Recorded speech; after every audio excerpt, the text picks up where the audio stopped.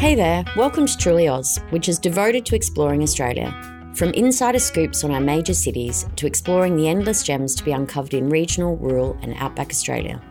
We created these podcasts so that before you travel somewhere, you know a little bit about the place and have the lowdown on things to check out. I also love sharing my top picks on where to eat, drink, play and stay. For more travel inspiration, you can also check out our stories online at trulyoz.com and also find us on Instagram at trulyoz. Today we're heading to the magical Kangaroo Island in South Australia, which is famous for its jaw-dropping landscapes, its incredible wildlife experiences, its exceptional local produce and its down-to-earth locals. It sums up what slow, meaningful living is on a beautiful Australian island. At 4,405 square kilometres in size, Kangaroo Island is actually Australia's third largest island, which is similar in size to Bali. But whereas Bali has a population of 4.3 million people, KI, as it's often called, is only home to 4,259 people, meaning everyone has at least a square kilometre to themselves. But before we take a deep dive into this remarkable part of Australia, I would like to pay my respects to the traditional custodians of the land and water, the Kata people. The origins of the island go back 10,000 years when rising sea levels separated a piece of land from continental Australia. The island was known as Kata, or Island of the Dead, by mainland Aboriginal tribes, and a small group of Aboriginal people lived there up until 2,000 years ago. Interestingly, the reason behind their disappearance remains a mystery. At the turn of the 19th century, the first European explorers arrived. Captain Matthew Flinders was sent by the British government to explore and map the southern coast of what was then known as Terra Australis, aboard the HMS Investigator. In 1802, Flinders and his 94 crew members discovered the large island and were met by mobs of kangaroos, which they immediately hunted and ate, as it had been months since they'd feasted on fresh meat. Flinders then took kangaroo meat, seals and timber back with him to the mainland, and he also wrote in his diary, "The ship's company was employed this afternoon in the skinning and cleaning of kangaroos. They stewed 1/2 weight of heads, forequarters and tails, down to this soup for dinner, and as much steak, moreover, to both officers and men as they could consume by day and night. In gratitude for so seasonable supply, I named this Southland Kangaroo Island." A few months later, French explorer Commander Nicolas Bourdain landed at Encounter Bay on the coast of South Australia and met Flinders, who shared information about the island with him. Despite their countries being at war, the two explorers were actually quite good friends. Bourdain then mapped the entire island over a few weeks and collected specimens of flora and fauna. These included kangaroos and emus, which amazingly survived the long boat journey back to France. Before he headed home to Europe, though, Bourdain released pigs and hens into the wild as a source for food for future explorers. The pigs survived, and to this day the genetically unique Bourdain pig species still roams the island. About an hour's drive from Kangaroo Island's Kingscote Airport, many travellers stopped to take photos of a motley crew of mailboxes that belonged to the residents of Vivian Bay, one of the places that Bourdain gave a French name to.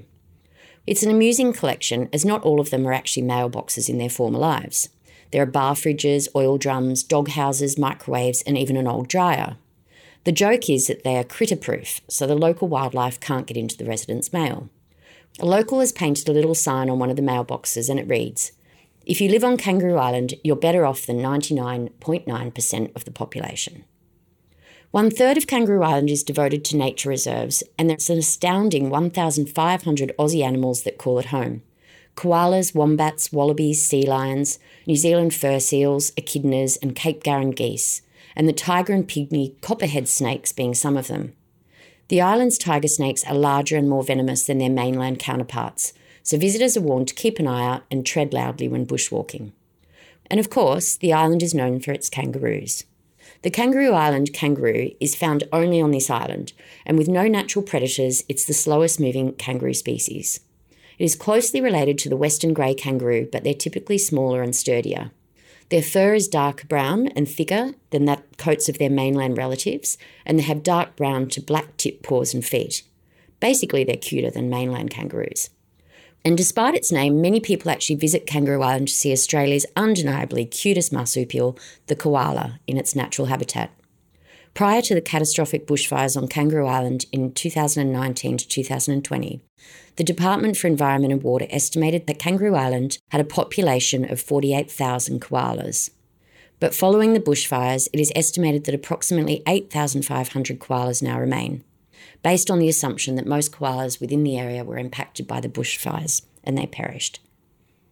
In 1920, 18 koalas were taken across to Kangaroo Island as a precaution to prevent their extinction. However, due to them having no predators, a lack of introduced pests, and so much land and an abundance of their favourite food to eat, gum leaves, their numbers were soon out of control. A single koala eats 200 to 500 grams of leaves a day, and so they were literally eating themselves out of their home. Hanson Bay Wildlife Sanctuary is the best place to see a sustainable population of koalas now in the wild. As there are so many native animals on Kangaroo Island, many visitors opt to be right in amongst it in the small lodges, hotels, cabins, caravan parks, campgrounds and private rentals, while others don't want to miss out on the fine food, wine and other luxurious offerings of Southern Ocean Lodge, which, before it burnt down in the fires, was named as the 4th best hotel in the world in US Travel and Leisure magazine's 2016 World Best Awards, and it was voted as the best hotel in Australia. It is set to reopen its doors in mid-2023, bigger and better than before. Dubbed SOL, or Sol 2, the new luxurious lodge will largely maintain the original lodge footprint, with 25 luxurious guest suites easing along the coastline. In a great design manoeuvre, each of the suites has been reorientated to now offer even better views of the ocean and the coastal wilderness, where the eye was always drawn to the glorious sunrise, sea mists and thundering cobalt waves breaking on the shores below. The rebuild will see the return of the lodge's original architect Max Pritchard along with his partner Andrew Gunner, and the lodge will once again be a champion of South Australian and King Iron suppliers of food and beverages.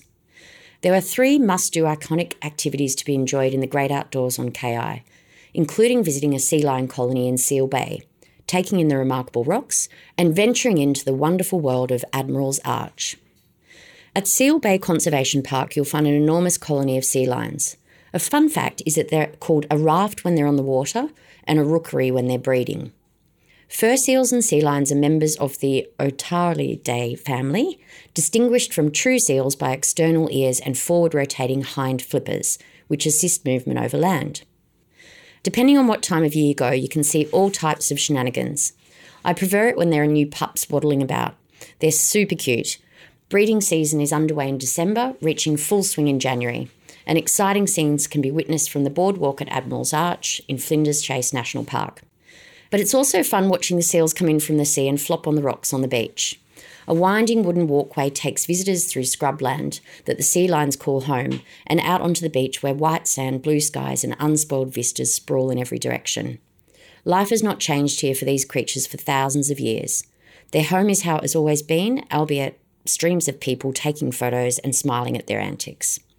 There are usually sleeping sea lions everywhere, crashed out on the dunes, lying out on the beach, exhausted after big swims and hunting sprees in the ocean. There are plenty of warning signs about not getting too close to the sea lions, and for good reason. A protective bull can weigh up to 350 kilograms.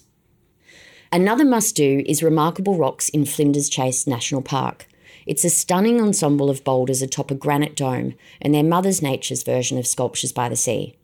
It is thought that they were formed during the post-Cambrian period around 500 million years ago, and the unusually beautiful shapes and vibrant orange and white colourings was caused by the rain penetrating the upper layer of rock, decomposing it into separate boulders. The wind, waves and the lichen have then worked wonders, resulting in one of the most photographed natural spectacles in South Australia.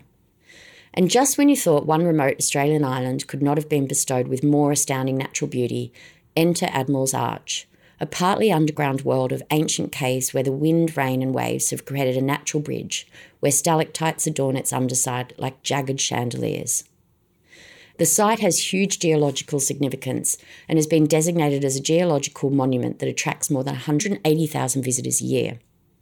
The New Zealand fur seals love this rocky playground with many a sheltered rock ledge, and there are usually hundreds of them cavorting about. There are plenty of local producers and operators to check out. At Emu Ridge, you'll find out how Australian eucalyptus oil is made. Eucalyptus oil was Australia's first true export overseas and one of Kangaroo Island's major industries. And now Emu Ridge is the only remaining commercial eucalyptus oil distillery in South Australia. And there's a great little retail outlet offering some of its local produce, art, craft and historical memorabilia. They offer guided and self-guided tours that take visitors through the distillery. And there's a cafe where you can enjoy light snacks, coffee and drinks. And you can also taste Kangaroo Island cider here. The Kangaroo Island Ligurian Bee Company is a family-owned and operated business based in Kingscote. It was established by Peter Davis in 2001 as one of the first organic honey producers in Australia, and he's passionate about protecting the Ligurian bees on Kangaroo Island. It produces up to 90 tonnes of honey each year from over 800 hives which are moved around the island, according to the flora and the seasons, so you get so many different tastes and textures. Dudley Wines was established in 1997 and is Kangaroo Island's pioneer winery. The cellar door is 12 kilometres from Pennyshore on the cliff tops of Kangaroo Island's stunning north coast. Relax for the afternoon on the deck with fantastic coastal views while enjoying Dudley's locally grown and produced award-winning wines. Established in 2006, Kangaroo Island Spirits is South Australia's first boutique distillery. Here they produce a range of high-quality liqueurs and spirits, emphasising local and native ingredients. Gin really is their thing, but they also produce a variety of liqueurs and vodkas, and they've commenced a world-class whisky program. All the products are handmade in small batches using handcrafted copper pot stills. They offer a range of highly curated experience, including premium guided tastings, cocktail masterclasses, and a popular gin blending masterclass. If you want to pare things back a bit though, the Pennyshore Hotel is the place to go for a hearty pub meal such as a pie or sniddy and chips, with amazing uninterrupted views over Backstairs Passage, with absolute water frontage over the cliff tops. It has country hotel hospitality by the bucket load, and it prides itself on being a family destination, so the kids are all catered for. The rustic charm of the front bar and the dining area make it a top spot to spend a Sunday afternoon, or it's a great place to wait while your ferry comes in and to take you back to the mainland. There are plenty of other places to visit on KI, but you'll just have to head there to check it all out yourself. The locals certainly appreciate visitors. It has taken a lot of money and effort to rebuild everything after the fires. Rex has daily flights from Adelaide across the country, and then it's a quick ferry ride over or less than an hour on a plane. Thanks for listening to the Truly Oz podcast. If you like what you heard, hit follow or subscribe so you never miss an episode. And for more travel inspiration, head over to trulyoz.com or catch us on Instagram. We look forward to bringing you more Truly Oz travel inspiration soon.